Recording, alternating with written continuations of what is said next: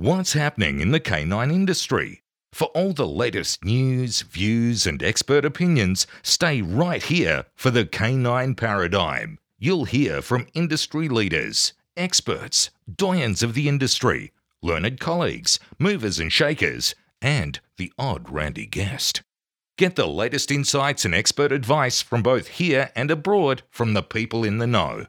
Now, here are your hosts, Glenn Cook and Pat Stewart. And I'm Lofty Fulton, and I'm out of here.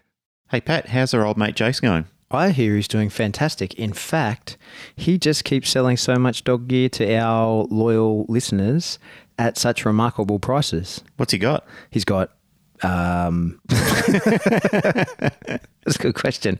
Oh, he's got everything. Balls, tugs, leashes. I don't think balls and tugs should be said in the same sentence. Well, we just did. Okay. Mills. That's what Jason's pumping out like hot little potatoes. The Firepaw Mills. Firepaw, HF Mills. HF Mills, yeah. Yep, he's got them all. Yep. And we've done that Mills episode on Patreon, so a lot of people are learning about how to use the mill. Yeah, and getting them from Jason. Getting them from Jason. Sleds now. Sleds and parachutes, I saw. Parachutes. That you tested with Remy. Tested the parachute, I can confirm it inflates. I know he still doesn't have a website. I know he does not.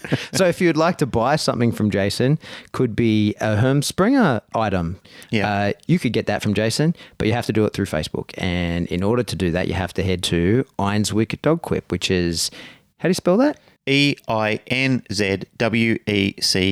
Einswick. Einswick Dog Quip. Hi folks, if you're going to be in New South Wales between the 3rd and 5th of May, we have the amazing Mike Suttle coming out to do a grip development and scent detection seminar.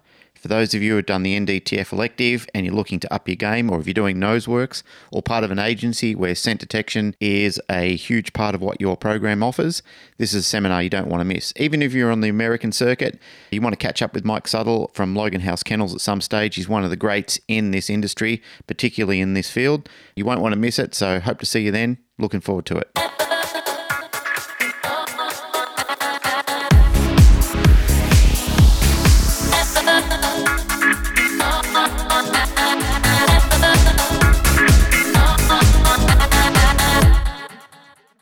Welcome back to the Canine Paradigm. My name's Glenn Cook, and joined in studio is my regular co-host, Pat Stewart. Hello. Guess what? What? We're going to double down on Pat's today. We are. Because all the way from... Are you in Washington, Pat Nolan? I'm in South Carolina. You're in South Carolina. South Carolina, and I haven't even introduced you, but I've already jumped to you because it's very exciting. We've got 2 Pats in the studio today, double the Pat, and it's very exciting to have you on the show. We've tried this once before, and it didn't go our way, and you were gracious enough to bear with us and wait till we fixed our technical issue and get you back on the show. Welcome all the way from South Carolina, Mr. Pat Nolan. Well, thank you for having me back. I had such a good time the first time. So who wouldn't want to do it again? Hey, how good was it that we were actually chatting at the time? It was sad that it didn't come through the first time, but it was so funny that we were just teeing up to do an interview with you, and we were on Facebook Messenger. We were messaging backwards and forwards saying, we'd love to do an interview. You graciously accepted and said, yep, I'd love to do it with you guys as well. And just at the time that we were talking, you happened to be in Darling Harbour enjoying some leave time. That was something. What are the odds? Yeah, and when you said the time change, I thought, well, heck, that got to be pretty close to where we are, and it worked out just right. We got a face-to-face meeting out of it and had fun. Yeah, evening. It was good. I was literally just a couple of kilometers away from you when that happened. I only lived just the other side of the water, so it was a freak, that's for sure. Wow, that's great. Hey, so we had this awesome conversation. As you know, unfortunately, the file was corrupted or didn't save, or for whatever reason, we couldn't get it to work again. But we had this really cool talk about origin stories. That's what we love to hit on the show. And so if you can you tell us again from the start, for people who maybe don't know your full story, because how is it that you came to be someone that really is considered one of the pillars of modern dog training? Wow. Well, especially in scent detection. That's a hard title in scent detection, you've got an exceptional name. So yeah, we'd love to hear how that all started and where you made your move into the career. Well, thank you. I got out of the Army, in the United States Army, in 1975, and I was in Denver, Colorado, petting a dog. Visiting some friends. I said, I want to get a dog. I missed having a dog when I was in the Army. I want to get a dog. They said, go talk to Gary upstairs. It was a house made into 2 apartments.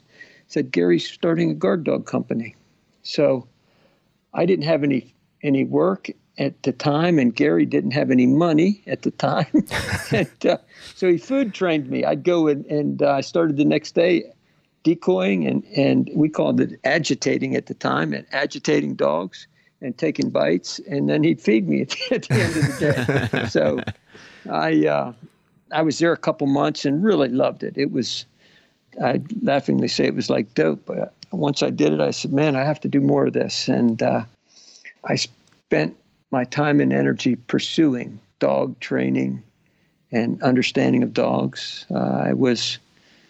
When I left the company a couple months later, they gave me a dog, and I got more involved with the handling end and doing obedience and did some tracking. And from there, I stumbled into Schutzhundsport, and I was pursuing seminars wherever I could, reading, studying, training, hanging out with people that train dogs. And at a seminar, a Bill Keeler seminar in Allentown, Pennsylvania, I met a man, Mike Jones, who is a friend to this day. And Mike and Bill had suggested that you could earn a living training field retrievers. That they were all in all good dogs, good people, and they sent their dogs out for training. And I got a Labrador and started reading books and started training, and they were right on all three counts. They were all in all good dogs, good people, and they sent their dogs out for training. I started training hunting dogs and then worked into local competitions and then into the big field trial circuit. And I ran field trials for many years, traveling a field trial circuit. We were on the road 7 months a year. And from there, I transitioned into tactical work. But to back up a little bit, when I was, the first time I imprinted a puppy or a dog on a target odor, I think was somewhere around 1978. I had read a book by Michael Fox, and I'm guessing the date because I had German Shepherds. And somewhere around the 80s, I switched from German Shepherds to Labrador Retrievers. Mm-hmm. And so it had to be before 1980. And I read a book published by Michael Fox, the veterinarian, and he mentioned proving with anise oil that puppies learned an odor before 19 days. And I got to thinking about that, and I thought, well, heck, if they can learn their mother's odor or anise odor before 19 days, they could learn any odor. And I had a litter of German Shepherds at the time, and they were 21 days old, so I couldn't start before then, but I started imprinting odor the very next day. I didn't have permits, and there wasn't time to get permits, and they didn't have the good odor substitutes that we had, target odor substitutes that we have today. Mm-hmm. And so I was thinking, what could I use? And there was a health food store on the corner, and they had dried raspberry leaves. Now, I'm not sure what they were for, but I chose raspberry leaves not because I thought that it was a substitute for anything, but I was fairly certain it was an odor that my puppies would not encounter in my home except where I put it. Mm-hmm. So it was a unique odor, and I imprinted the litter of pups, and sure enough, they were alerting to odor in very short time, and we were doing little searches around the house by 5 and 6 weeks old, and it was the first time I imprinted an odor. It's fascinated me ever since. Pat, just on the raspberry leaf odor and having a unique odor, can you explain to the listeners out there why that's very important? Well, if I imprinted on something that was common in the house, they might be alerting on the odor I trained them on, and I would think they were false alerting because I hadn't put it there, if it was a common odor. Yep. Mm-hmm.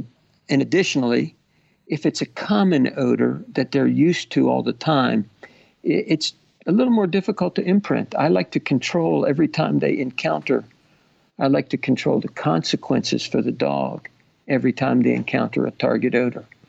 And if the odor is ubiquitous in the environment, you can't control what happens every time they encounter it. Absolutely. The reason I asked you that question, and that was a great answer, by the way, I had a student a while ago. We were doing some basic work for a course that we run here in Australia called the NDTF course. And we do a very, very small amount of scent work where students have to search 6 or more boxes and submit it. and the dog has to find the odor in one of the boxes. I think they have to do 3 or 4 runs successfully. And one of the students rang me up and said, look, I'm having a hell of a time doing this. And I said, what's your target odor? And they said, lavender. And I said, I think I know what the problem is going to be, is that you'll probably find that your family, if you live at home with your family or somebody in your home, is using lavender regularly around the place. And I said, you might even found that you've got it growing around the property as well. And they looked into it and found that some of the odors that they were using to do like clothes washing had lavender scent in there. Mm-hmm. The lady's mother was using potpourri in one of the drawers and so forth. So the dog was going crazy, running around the house, indicating on everything and getting told off for it, which was really an oxymoron to what we were trying to do in the whole behaviour. So as you said and pointed out quite eloquently, you've got to make sure that the dog isn't going to run into this odour. It's got to be something unique but also commonly available, because there was another one just quickly where another student of mine had their uncle or a relative brought in some spice from another country, and they thought, well, this spice is unique and I wouldn't find it anywhere else. But the problem is once they ran out of it, they didn't have access to it anymore.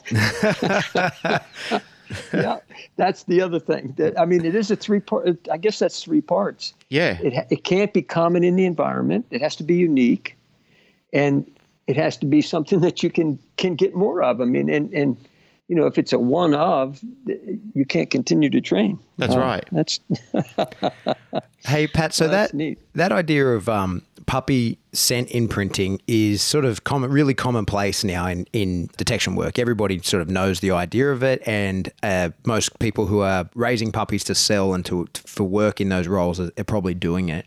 But I just wanted to point out to our listeners that this really goes back to you. Like when you're talking about sort of figuring this out, this wasn't commonplace. You were the first person, likely, or certain that we know of, that started doing that. And can you talk about a little bit, so you had that litter of puppies that you did it the first time, and you said they were 21 days old. With your next litter, when did you start and how did you start?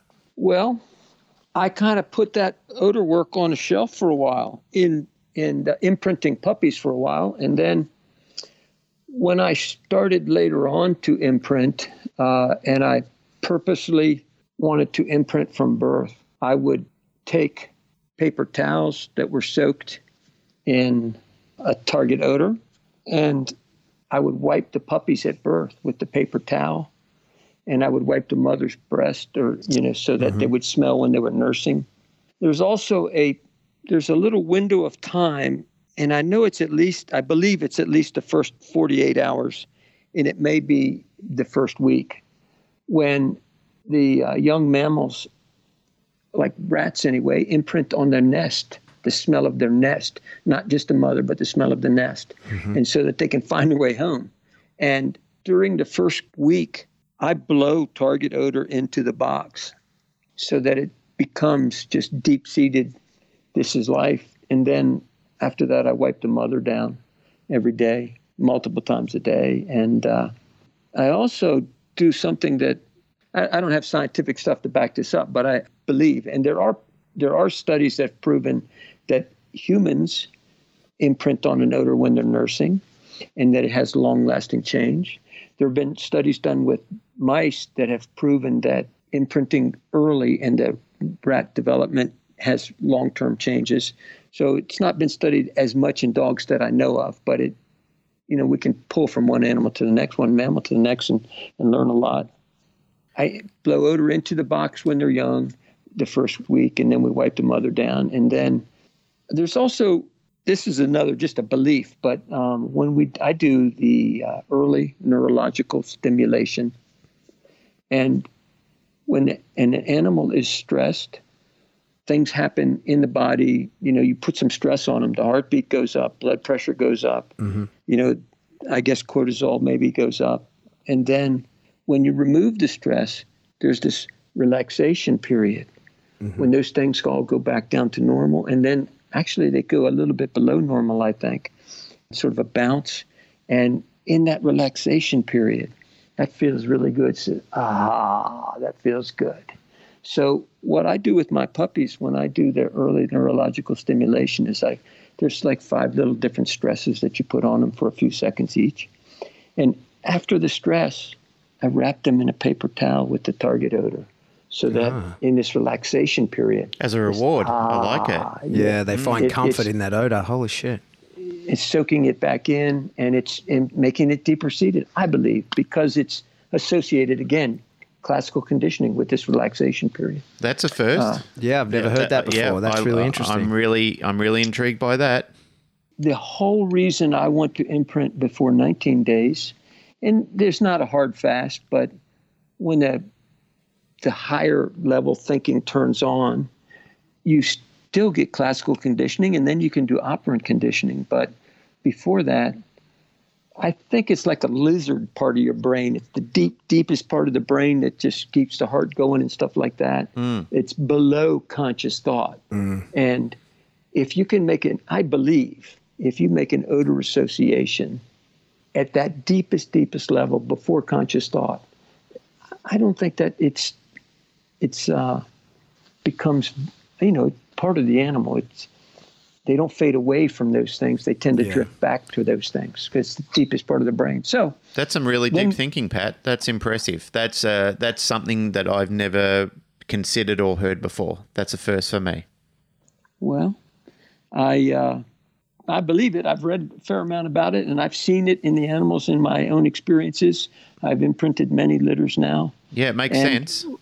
When about 21 days, I start supplementing my puppy's food and, supplementing their mother's milk with food. And then I use I have a puppy pan that has, the puppy pan that has the raised center. Yep. Yeah, it looks like a hubcap. Yes, I have a U.S. patent for a device that it blows the odor out over the food while the puppy's eating. Yeah, right. So it associates the odor with food. And I used to do that until about 7 weeks and then start training at 7 weeks. And I realized that I was wasting a lot of time.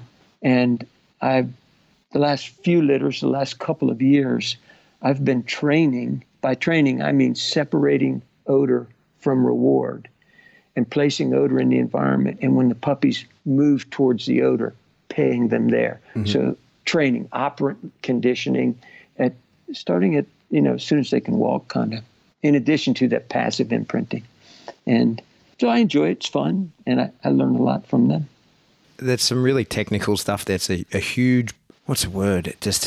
Your knowledge on that is enormous. Probably greater than most, I think. Well, hey, can we go back a little step? And you were talking before we got into that detection stuff, which is amazing, but we were talking about your work as a retrieval trainer. Yeah. And the techniques that you were using in that. You said that you were starting in, did you say it was like 1975 you started doing that? First time I got paid to train a dog was 75, but the first time I started training retrievers about 1980. Right, okay.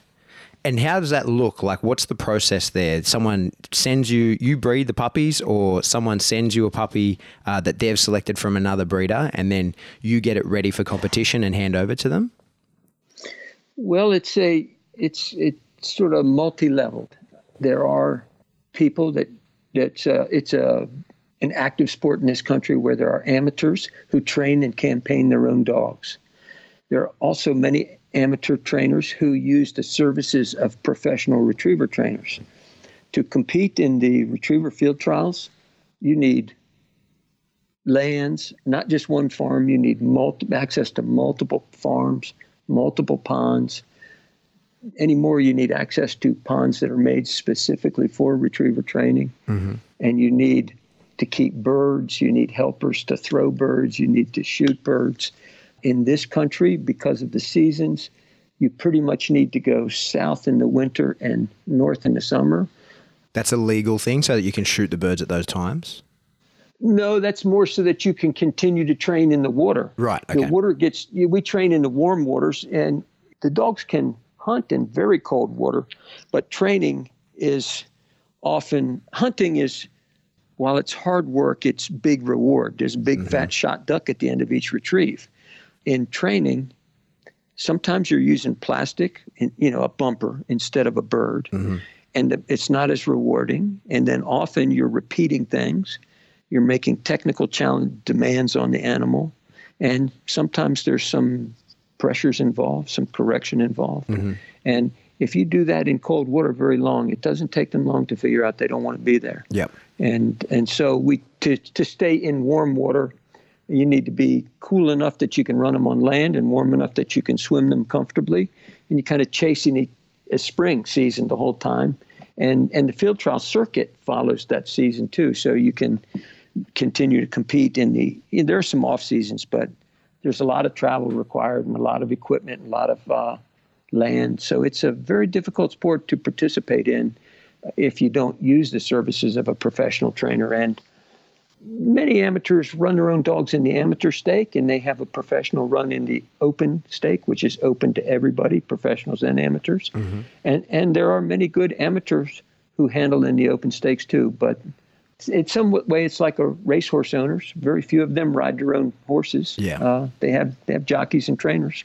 And so this is something we spoke about a lot about last time. I'll re-ask the question because I know that other people will be interested is, like, where's the money come for that? Like, why is someone sending a dog and paying you to train it in order for them to trial it? There isn't prize money in it. So why are people outlaying that money? People that stay in the sport very long really enjoy the dogs and enjoy their time outdoors. Yeah. And enjoy that participation and that relationship working with the dog. Most of the owners would come and train. Many of my owners were retired and would spend a lot of time out at training. Mm-hmm. And they have to enjoy that relationship. If you are in the hobby for ribbons, you're probably in the wrong sport. The top dogs in the country don't finish half the stakes they enter. Yeah. And so if you're in it for the ribbons, there are other dog sports where you'll get more ribbons. and easier. And there's no prize money. Yeah. Very technically challenging sport. Yeah. And so you said that there's amateur and then professional. And professional means that someone else has paid you to train their dog at somewhere else. So you're not getting paid to compete at that time, correct? Well, you do charge fees to go to you charge handling fees. Yep. Professionals charge expenses and then a handling fee. So you are getting paid to be there. But that's... Yeah, sorry, that's by your own customer, not by an organization or a board, or there's no prize money for the professional. That's correct. Yeah. That's correct. That's just the economy of that is very interesting to me. So you talked about how it's a very technical sport and there's some elements to the training in that, right? Like in the send away to blind retrieves and the scenting then that might be involved. Can you tell us a bit more about that? Yes, the non-slip retriever is what they call the AKC retriever field trials. They call it a non-slip retriever. He sits by your side, he or she sits by your side, and they watch. When you go out, and they're tested evenly on land and water, and they're tested on marked or birds they see fall. That's called a mark, a bird they see fall, and then blinds, birds they don't see fall. Typically, in the advanced stages, you'll go out and they'll throw 3 or 4 birds at various distances from 80 to 400 yards, 500 yards away. Wow. And the dog has to watch them all go down, sit quietly by your side. They can't bark. They can't go until you send them. When you send them, they have to go get the bird you sent for, bring it back, and then go get the next bird, bring it back, get the next bird, bring it back. If you leave the hunt of one bird to go for another, it's a failure. If you can't find a bird, and if the dog can't find a bird, you have to handle them, it's very often a failure. They're judging relative merits. So if everybody handles, you're just the same as everybody. But typically, dogs will get them without handling, and judges know where dogs don't want to go, so they put the birds in very difficult spots. There's no pattern to it. Every field's different, every pond's different. The judges just get there in the morning, they look around, they say, well, let's put one over there and one over here and one over there. And so there's no way to pattern train it. You have to teach the dogs skills or concepts that they can apply in new situations. And they have to apply them off leash at great distances. They have to, under control, stop doing things they really want to do. And they have to do things that they'd really rather not be doing at great distances. A very challenging sport.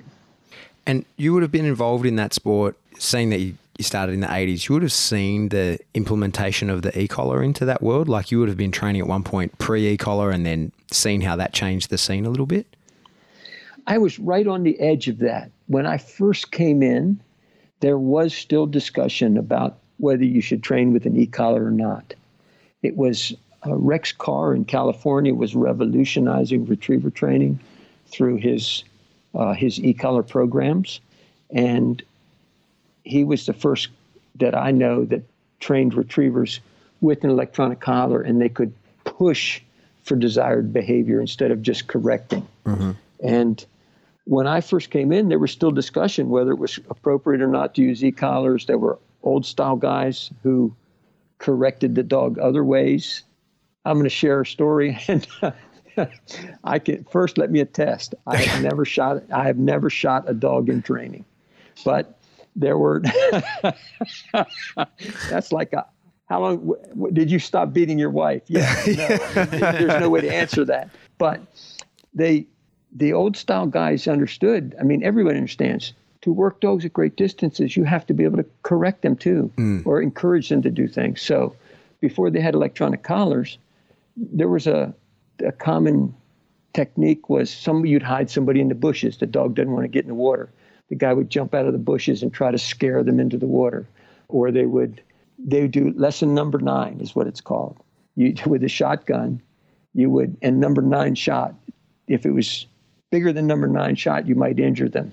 And so you shoot them between 60 and 80 yards. Any closer than 60 yards, you would injure them. Any further than 80 yards, you wouldn't hurt them enough to be an effective correction. Jesus. So, lesson number 9 is what it was called. And you'd be in jail today for lesson number 9. Oh, yes. Yes, you would. And dogs were injured with it sometimes. Dogs turned around, you're hollering sit. He doesn't sit. Just at the time the trigger's pulled, the dog turns around. Dogs were injured. And again, I'm not an advocate of it. I have never done it. But I have seen it applied in training. I came in at the tail end of the non-e-collar era, and I have seen dogs spanked with a shotgun at a distance in the field. Again, let me be perfectly clear. I have never done that, and I don't advocate it. Yeah.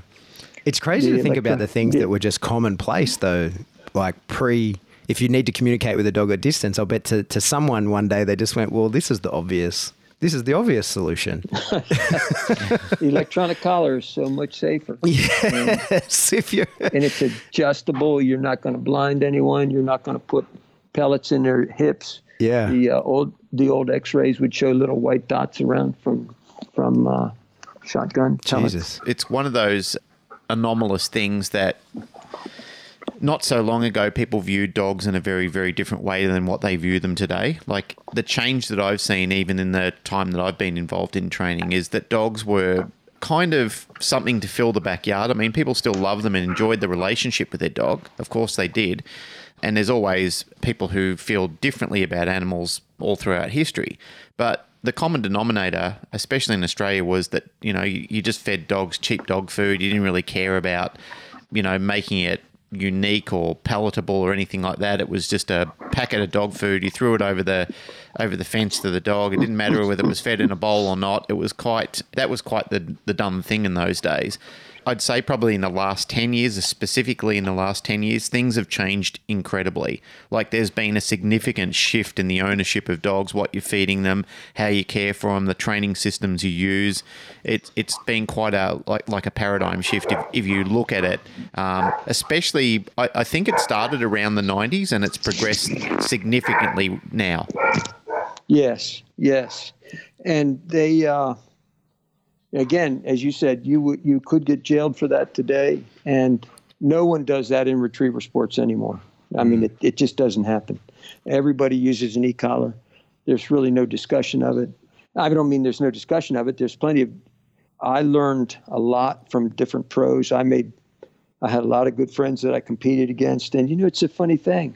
They would help you during the week. You ask questions. I had good friends. I could ask, Jay, how did you teach a dog to do that? And your dog's much better at that than mine. And how'd you do that? And they'd help you, and then they'd try to beat you on Saturday and Sunday. It was it's an interesting dichotomy there. I think that's great culturally when you can we spoke about this with Mike Suttle when he was on recently about how he goes to great lengths to try and improve the competition. So he wants to beat you because you have all the same skills, all the same capabilities as him, but he was better on the day in the competition. Which I think if you can get that in a... Just keeps raising the bar, right? Yeah, when you get that in dog sports, it's excellent. That's why I like, in the bite sports, I'm really into PSA because it takes 5 people to train one dog. You need... Your whole club is working together to get that done. And then your club helper, your club decoy, who on Thursday night is helping you train your dog and doing what's necessary to make the dog win, is on the weekend putting as much pressure as he can on that dog and attempting to test the dog because we've decided that's the test day. I think that's a really beautiful thing when you can separate those two things, where this is us training together. I want to help you. I want you to be as good as me. I want your dog to do well. And then it's like, this is the test. Fuck you. I'm going to make it as hard as the test should be, right? Or as hard as it is within the rules. Yes. Yeah, it's a great thing.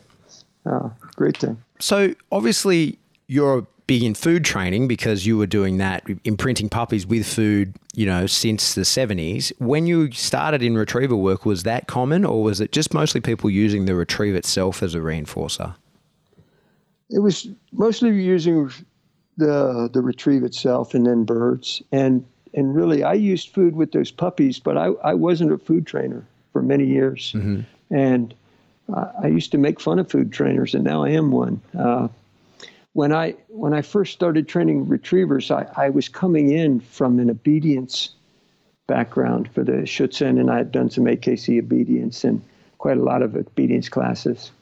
And so I viewed many of the things I need to teach them in the field as a command. I need to teach him this instead of realizing that so much of what he needs to do out there is really a skill that I need to develop and let him learn for himself. But my beginning work I did rather mechanically. I'd place him to sit and a number of times, and then when I told him to sit, if he didn't, I'd use a leash correction. And when he did sit on command, I'd pet him, good boy. And I was very mechanical. Now, I was successful. My dogs were winning, but I was always trying to get better at what I wanted to do.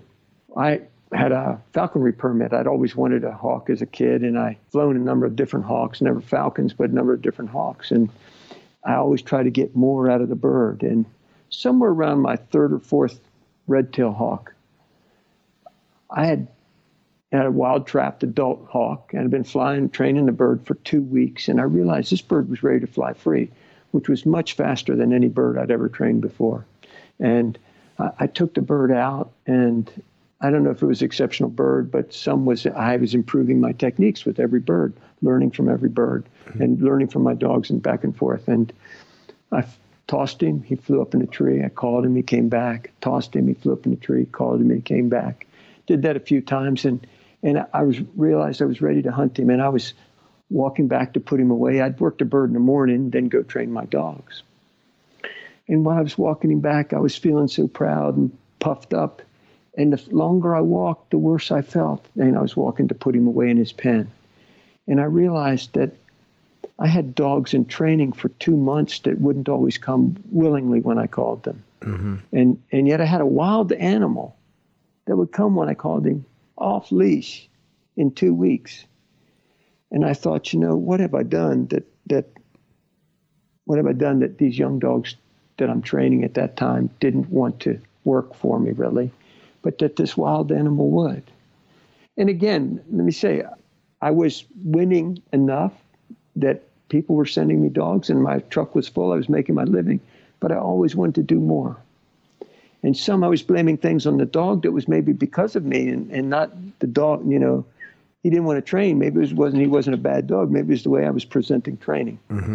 And so when I had that realization with the hawk that I needed to do things different, not just get better at the things I was doing, but I needed to fundamentally change the way I was training, it made a huge difference in my retriever and training and all my dog and animal training and put me on a path that, is leading me where I am now and still learning more every day. So I learned from the hawk. Go ahead. Please, I'm sorry to interrupt you. I was just going to compliment you and say that's a great question to ask yourself, which a lot of people don't do, is they become, I guess they get stuck in time a little bit. Like you said, you've been successful in what you're doing, so you don't question yourself anymore, and you don't look for, what is it that I need to be doing to improve my game still, which leads on to the point that Pat was making before when we were talking to Mike Suttle. I think many people who are involved in training and have a clue what they're doing, they should be regularly asking themselves that question. I believe that's a very poignant question and significant in your career, that you need to be looking at. If something's working so well for something else, even if it goes against my grain, shouldn't I investigate that? Shouldn't I look at it? Because I think there was a time, I know there was a time where I used to make fun of food training people too, and people who use markers in training. I used to think that it was something that a sissy used, or it was, I hate to say it, but it was something that girls used in training. But that was ignorance. That was complete ignorance. I was coming from an ignorant place. I can proudly say that now because I'm very open and aware to that. It was just me being stupid and shut off and closed off to the significance of important change. And now that I've embraced it, I've embraced it some time, but now that I have embraced it and welcomed it into the training program, I can see what an important point in science that it really is. And I think anybody that I've spoken to and listened to and heard speaking implores people to go out and be a little scientific in their training program and look to constantly evolve in what they're doing. And this is, I think this is the important thing about speaking to people like yourself, Pat, is that you've been instrumental in bringing some of these changes forth, and you've had such a long and deep history in it that it's important for people like us to realize that you've evolved continually through your training program. So really appreciate it. Well, thank you. Very kind. Very kind. I'll have a quick turn, Pat, of just blowing some smoke up your ass. Because I honestly, this is what I sort of kept harping on about when we were speaking together last time. And I really, it's what I want people to get away take away from having listened to you, is so many things that so many people are doing now, and they just go, oh, well, that's just dog training. That's just how it is. There's a start point for that. And a lot of the things, a lot of those things, especially in the detection work, that came from you. Wow. That idea that, like, there's so many things now that people are just use, it's just common sense. Like, of course, and we can talk about this now, like I have a set of scent tubes that I bought from Mike Suttle that he put together from Lowe's, right? Yes. And the first person that did that was probably you, right? I think it was. I made it up. I was trying to imprint, working with a litter of puppies. I was trying to find something that could protect the target material from dog slobber and food rewards, and something that would protect the puppy from the target material. And yes, I believe I was the original design. I mean, yes. And, it's fun to see it in use in many places. That is fun to see. Yeah, so there's people who have made their own version, and it's just what you do. Yeah. Everybody knows you just use a scent tube. That's just you see them all over the world. It's there's variations like Randy Hare's boxes and there's all those things. Tubes but it all sort of goes back to you one day. I remember you said last time that when you first were imprinting those puppies, you used like yogurt pots or something the first time. I did. Well, I did. I was hiding. There's raspberry leaves in yogurt tubs, little plastic yogurt tubs. That's where I was hiding it, used to hide it around the house. Because you had a thing for yogurt at one stage, didn't you? I was eating a lot of yogurt, too much yogurt. Well, I know there are lots of tools that are used to train dogs and in scent world, and many of them I've, of course, nothing to do with scent boxes, Randy Hare's boxes or the Dutch boxes, but the tubes. I mean, that was mine, and it's fun to see it standing the test of time. But the good thing is that ideas have stemmed from that. That's the point, is that it started somewhere and it created an evolution in thinking.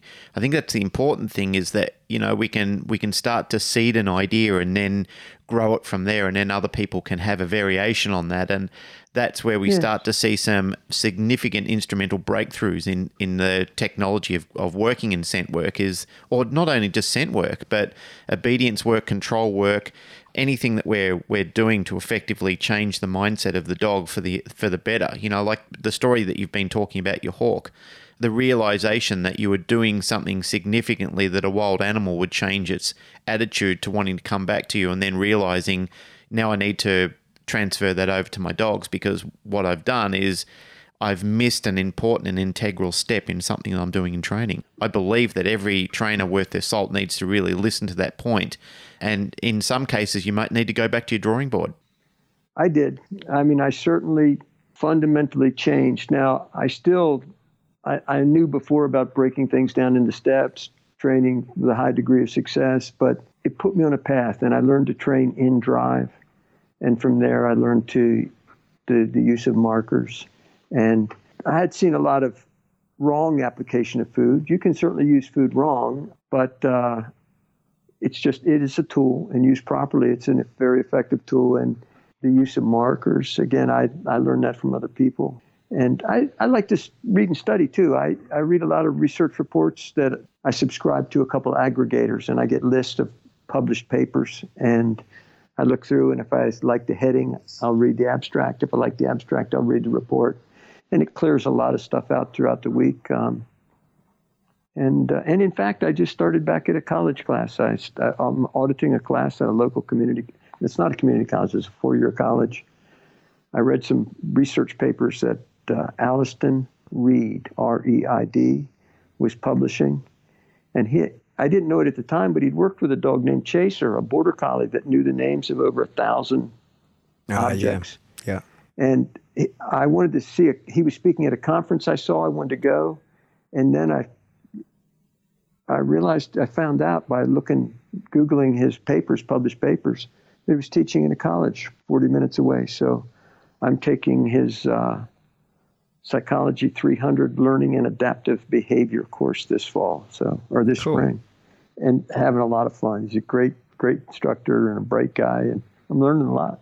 Pat, do you mind me being rude enough to ask how old you are? No, it's not rude at all. I'm 62 years old, and golly, And you're still getting into it. Yep. I'm surprised that I made it this far. Hey, so let's... But the point I want to make on that is, just because you are 62 years old doesn't mean it's the end of your game. It's, that's exciting for me to know that you're still wrapped up in it and you're enthusiastic and you're out there teaching people. But most importantly, that you're still looking at other material to keep adding to the volumes of what you've learned over the period of time that you've been involved in training. I really love that. Like, that's something I tip my hat to people, is that they know a lot, but they still realize there's still more to know, and there's no harm in going out and learning that as well. Well, yes, I'm a lifelong learner, and it's a wonderful thing about the dogs. I've never, you never run out of something to learn. And learning and training is, as a man told me one time, training is a dynamic situation. He was making fun of me at the time. I was confounded with some advice we were getting. He said, Pat, training is a dynamic situation. Nice.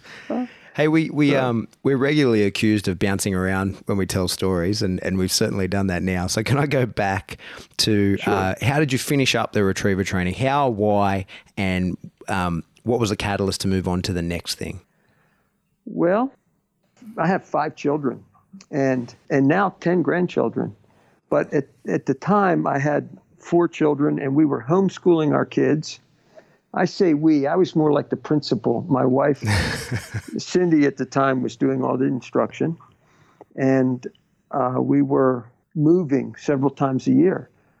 We would move from Maryland to South Carolina, move the whole family. We'd stay 3 months. And in the spring, we'd move the whole family back to Maryland. In the summer, we would move to Canada or Vermont. And then in the fall, we'd move back to Maryland. And it was... that's a lot of work on the family, hard on the family, a lot of work for my wife. And I was trying to figure out a way to stay home from trials. I was hiring assistants, and I had a good fellow working for me, Andy Gallagher. And he had worked for some other pros, Pat Burns and Mary Lake, and Andy was a talented trainer, and he was my assistant at the time, was working for me. And I tried to stay home and send Andy out to the trials. And that worked for about a year. Worked well, but I really couldn't not make those big trips. So even though I wasn't running on the weekends, I was still going south in the winter and summers going north. When I'd really been wrestling, I felt impressed that my family was paying too big a price for work that I loved it, but, I thought they were paying too big a price.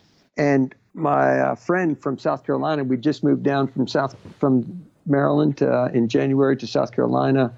A local friend stopped by to visit, and he was all excited and told me his wife was pregnant. And after he left, he was a young fella. I wasn't a young fella at the time. I was 43. After he left, I was cleaning at the kennel, getting ready to go out training, and I went up and told my wife that JR and his wife were pregnant, and she said, "So are we." So, with our 5th child. So it was kind of a catalyst. It was a lot of little things.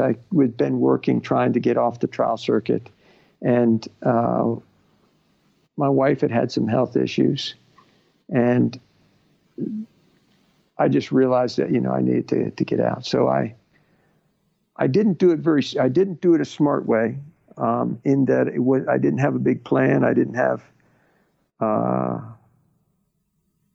a jump to anything. I just knew I needed to stop what I was doing. And we thought about it, and I wrote a letter to all my clients and thanked them for the wonderful support and the great time I'd had, and I thanked them for the opportunity to work for them. And that I was going to quit training the field trial dogs, and that Andy, my assistant, he was going out on his own. So I rented him my house in South Carolina, house and kennel, sold him my truck. Most of my field trial clients went with him, and I stayed in Maryland and tried to figure out what was I if I wasn't a retriever trainer. And I finished a bachelor's degree. I knew I needed to learn to express myself better on paper. I still struggle with writing, but I've been published in magazines and in print since then. And I was experimenting, doing lots of trick training. I was doing some demonstration work for Dog Trail. They'd hired me to do some demonstration work and do some trade shows. And so I was training tricks to a dog so I could generate interest at the booth. And I was on discussion boards on the internet. I was trying to figure out how people earned a living with dogs at that time. How do other people make a living if they're not retriever trainers? How do you make a living? And I got a call from the Air Force. They were looking for help on a project, a group. And that was, I guess that was 11, 12 years ago, maybe now. And it was the first time I did any work for the military. And it was really frustrating. Let me back up. I was frustrated that I had made such a big change, a drastic change. That I really felt led to do it. And it was the right thing, but I was a little scared too. I said, I was 43, 44 years old, and I said, I don't have 30 years to get good at something. And thinking that it had taken me 30 years to figure out something about retriever training. And when I quit, we were winning trials and we had good clients, and there was it wasn't like an economic problem or a decision. It was, it wasn't that things weren't going well. Mm-hmm. It just, again, I didn't think it was right for my family anymore.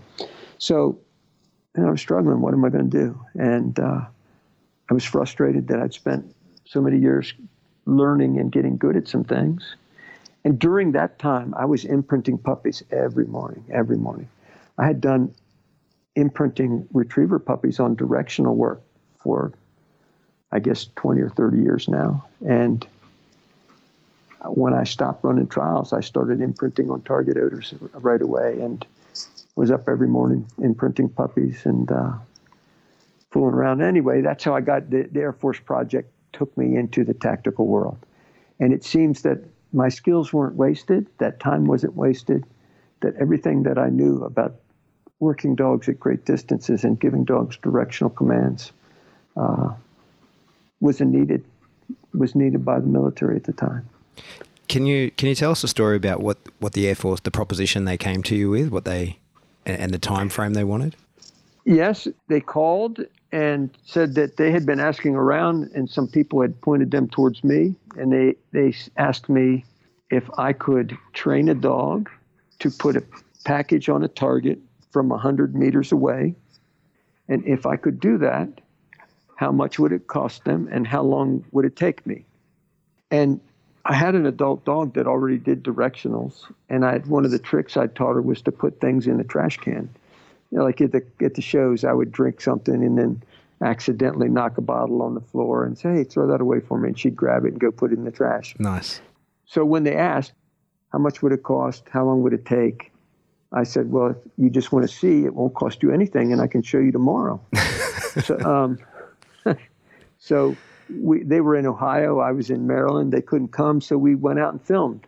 My brother-in-law was working for me at the time, and we put him out about 50 yards or so. And 50 yards beyond him, we put a 5-gallon bucket. I put a training tug or bumper in the dog's mouth, sent her on handled her, gave her directions. She ran out to the bucket. I told her to put it in the bucket. She dropped it in the bucket and came home. We sent the video to the guys, and I got the job. That's awesome. Yeah, that's really cool. I love that comeback. Well, tomorrow. How long? Just the right set of circumstances, right? You taught all the right skills. Yes. And then that's led to a lot of what you're doing today, which we probably can't go into in any great detail, but that is doing dog work for Tier 1 Special Forces units in the US.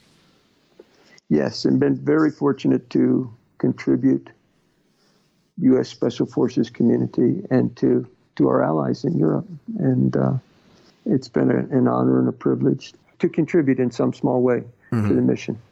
Yeah. We spoke about that last time. I think it's really cool. You know, you're in the Army yourself.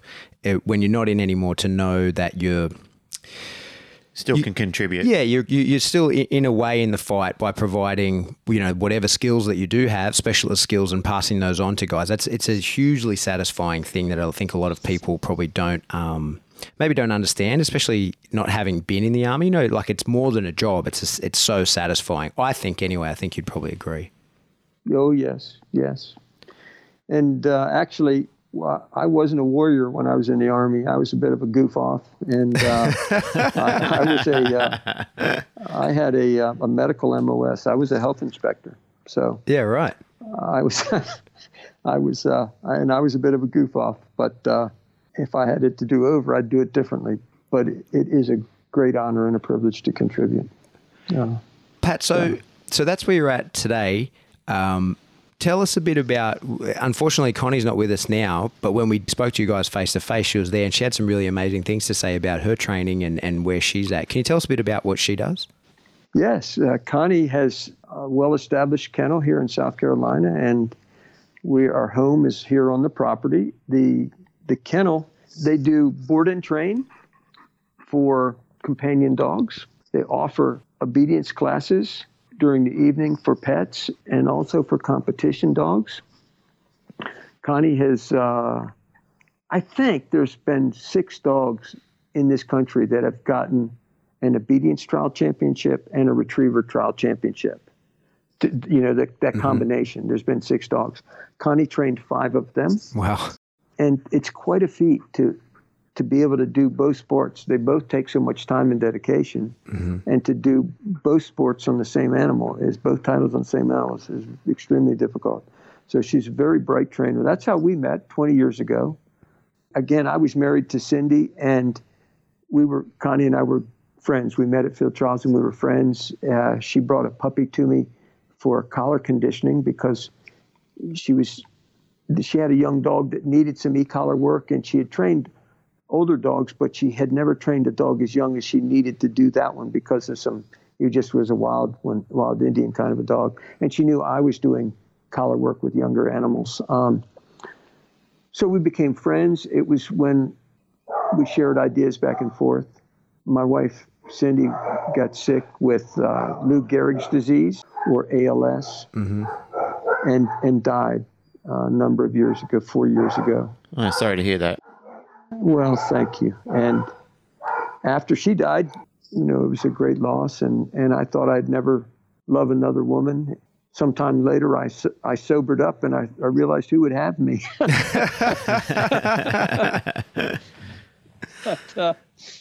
But Connie, has a, so we have a wonderful relationship built on a friendship first. But her business, they train dogs, service dogs for handicapped people, open doors, retrieve things for people in wheelchairs. They train service dogs, emotional support dogs. They've done some diabetic alert dogs, but I don't think they plan to do any more. But a lot of service dog work, a lot of competition obedience work. And Connie teaches 10 seminars a year on competition obedience. Nice. And very bright trainer.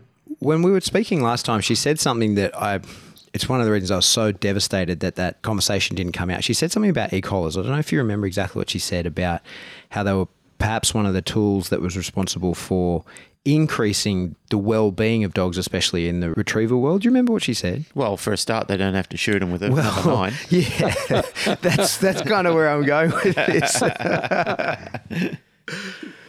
Yeah, the modern electronic collars are very reliable, and they are so adjustable. You can match the intensity setting of the collar to the dog's drive state and the distraction of the environment.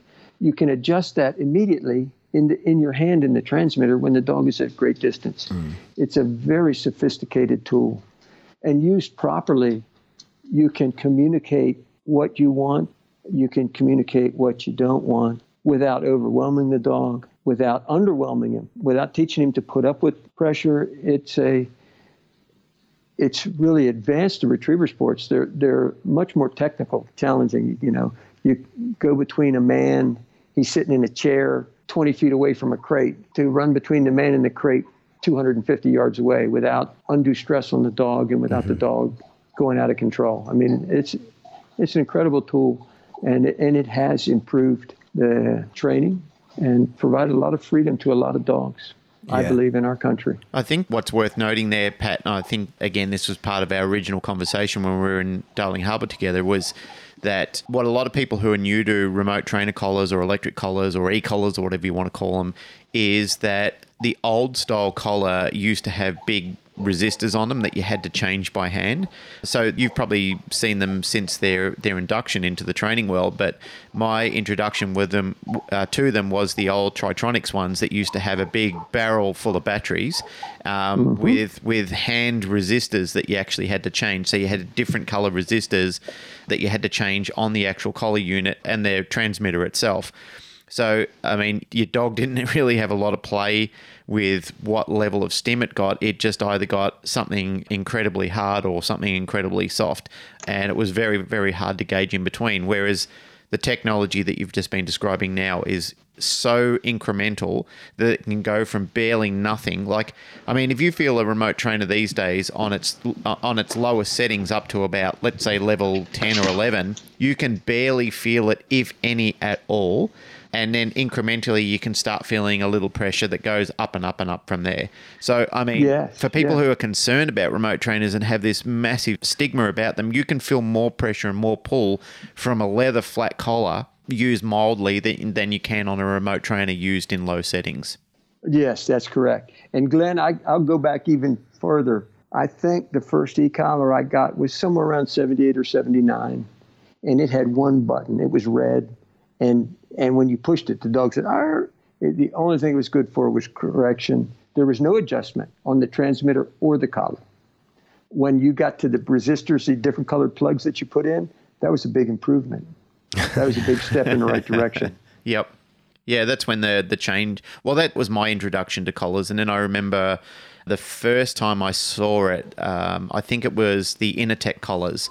That was the first introduction I saw to ones that actually had like a remote dial on them, and I thought, wow, that is actually leagues above what I'm used to seeing in remote trainers, and it really changed the landscape in using remote trainers in controlling dogs and the different applications that you could do, even in the NAPO post style of work that you can introduce to dogs these days. It's just leagues above what I was introduced to in the early days.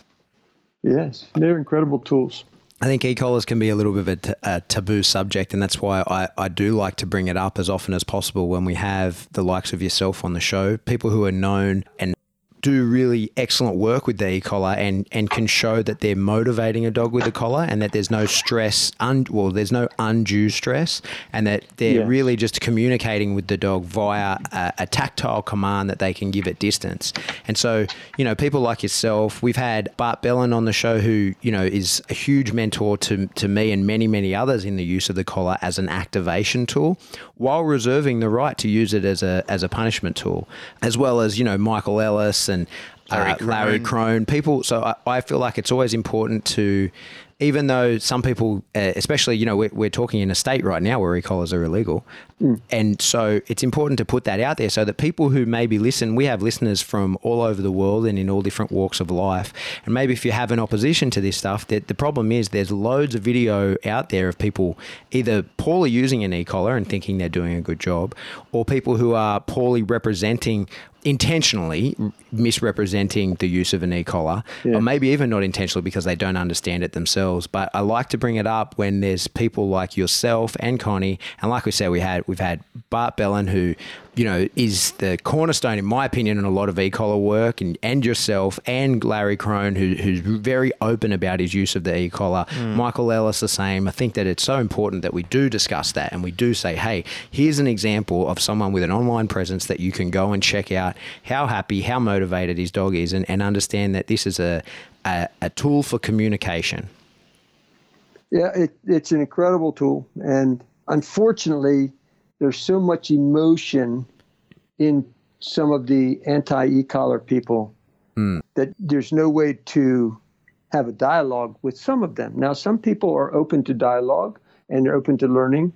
I had somebody that happened to look at one of my YouTube videos, and we put this glowing review, oh, this is wonderful. This is so people should see this training. Do you have books available? This is just great. What a wonderful relationship. 15 minutes later, he saw another video and he went crazy because he saw I had an e-collar. Oh, you're a monster. No wonder your dog listens to you. She's too afraid to do anything, and you should be banned from hunting an animal, and yada, yada. Now, I started to save both of those comments and show the timestamps and compare the videos and say, look, the guy's looking at the exact same work. But here he sees no collar and I'm wonderful. Here he sees an e-collar and I'm a monster. But I don't want to poke that hornet's nest and have him and 20 of his best friends make it their life story to make my life unpleasant. So I just banned the guy and deleted his comment. And I'm not interested in that discussion. Yeah, I think that's the right move. Because there's no way. I've said and I maintain regularly that if you look for ugly in anything, you'll find it. Yeah, there's no way to change his mind. And, I've got better things to do than to fight with that. I'm not interested in arguing.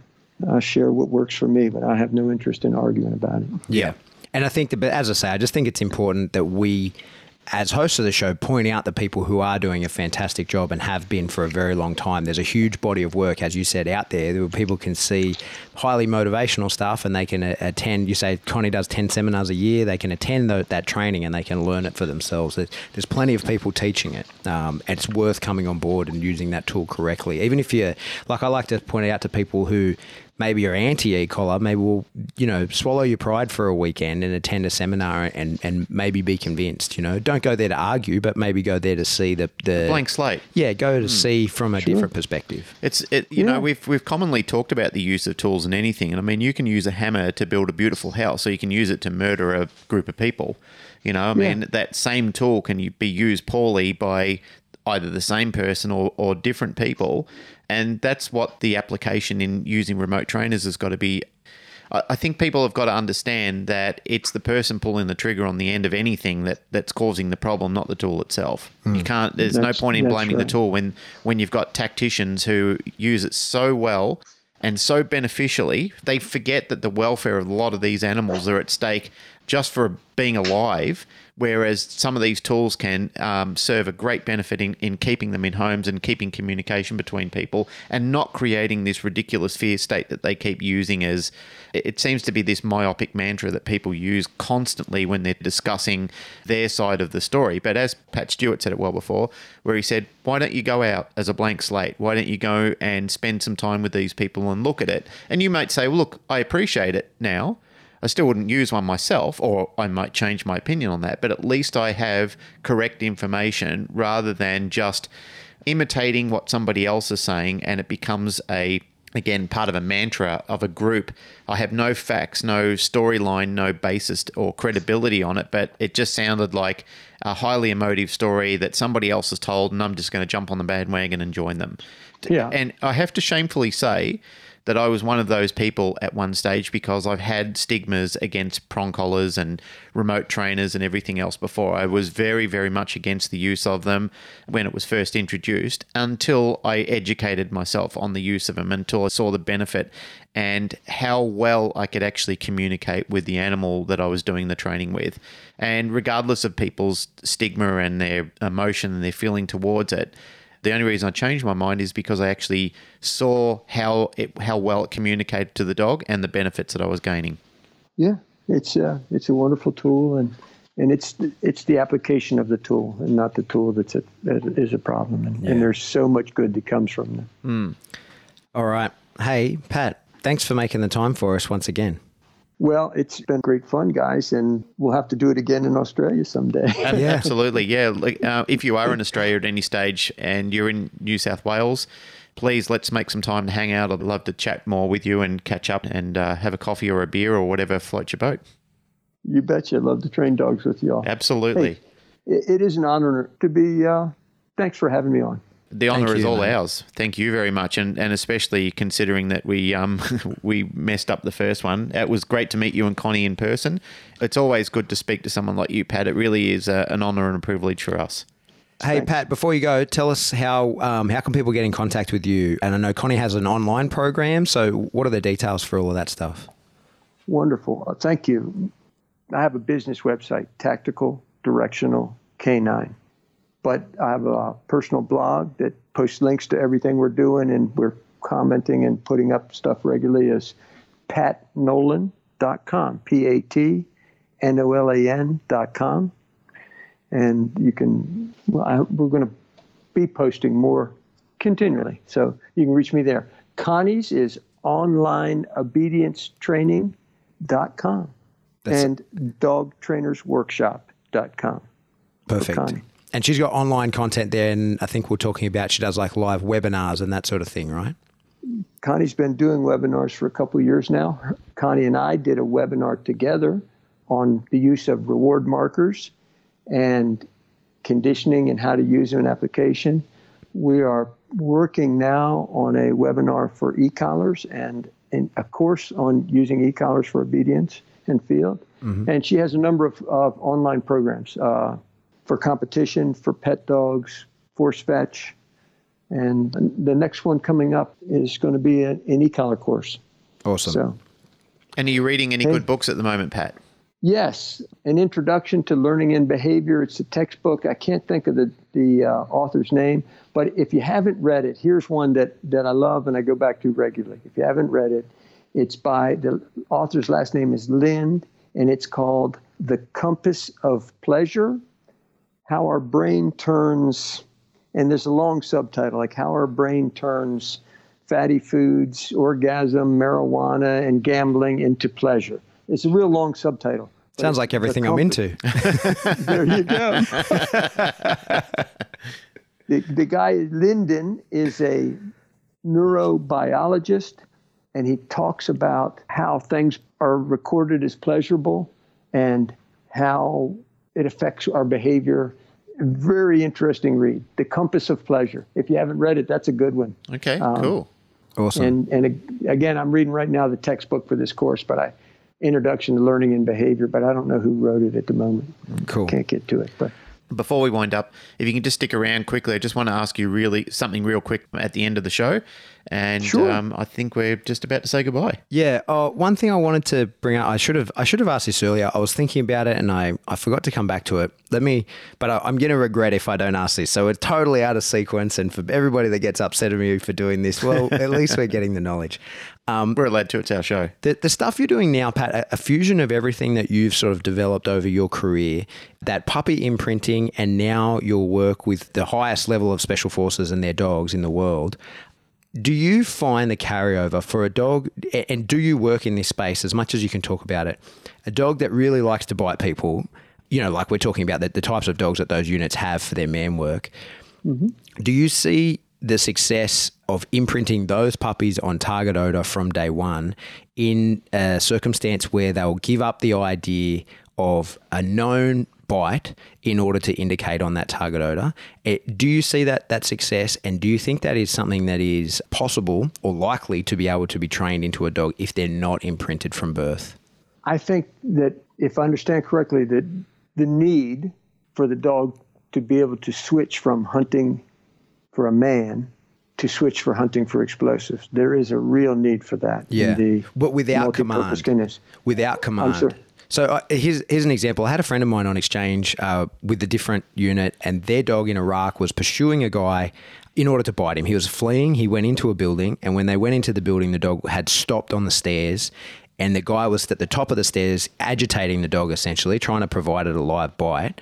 And the dog was refusing that live bite to indicate on an IED he knew was on the stairs. And I thought, wow. When I heard that story, I thought, that is fucking amazing. And I thought that, I wish I was there to see it with my own eyes, but the guy who told me about it wouldn't make it up. Sure.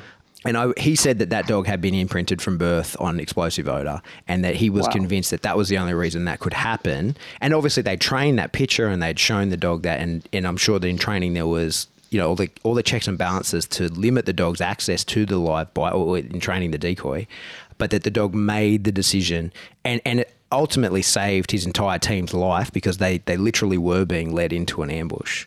Yeah. Wow. Have you ever seen work like that? And do you think that is just a result of that dog being imprinted from birth?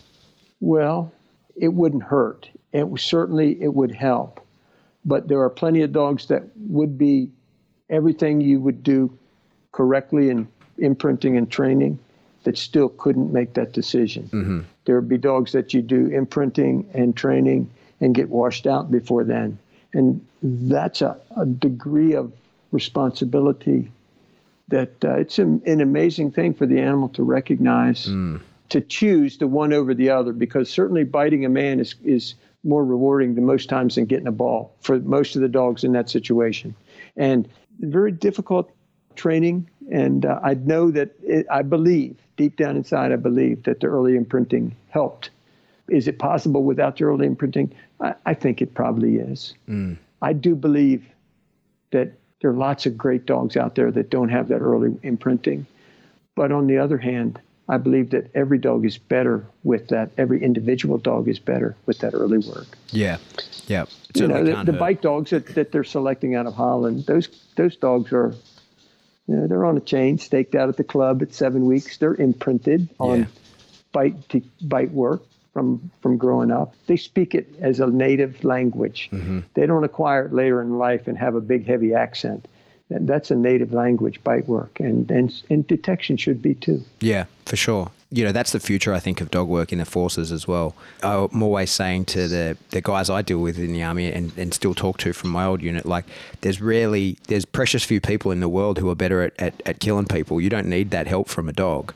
What you need, the help you need from a dog is doing dog things that you can't do, smelling explosives. Stop your unit getting blown up. Yeah, smelling explosives and finding that bad guy so that you can interdict him. Like, at the end of the day, that the dog bites is nice. That's great. That's a big help. Yeah. But you guys have spent your life developing the skills that, you can do that way better than the dog. Yeah. Use that dog for dog things. Yeah, they are amazing animals. Well, thanks, Pat. I've bounced us all over the place over the last hour and a half, but it's been a fun conversation. I really appreciate you making the time for us, Yeah, absolutely. Mate. One of the more cerebral ones that we've had, but we've had some fantastic guests on the show, but some of the gems that you've dropped on us today have just been absolutely fantastic. It's given me something to think about. That story of the hawk, really, I'm going to be thinking about that for a long time. And the blanket, wrapping the dog in the scented blanket. Yeah. Awesome. All right. Hey, thanks, guys. Thanks a bunch. Thank you. Take care. Okay, that's it for another episode of the Canine Paradigm. As always, if you like what you hear, please like, rate, share, subscribe from whatever subscription service you download us from. If you want to support the show, the best way to do that is via Patreon. We the Canine Paradigm on Patreon, $3 a month gets you access to an educational episode. $10 a month is a live Q&A with me. And if you want to get in contact with us, the best way to do that is via email now. We are info@thecanineparadigm.com, or you can hit us old school on Facebook. That's it. Glenn, music.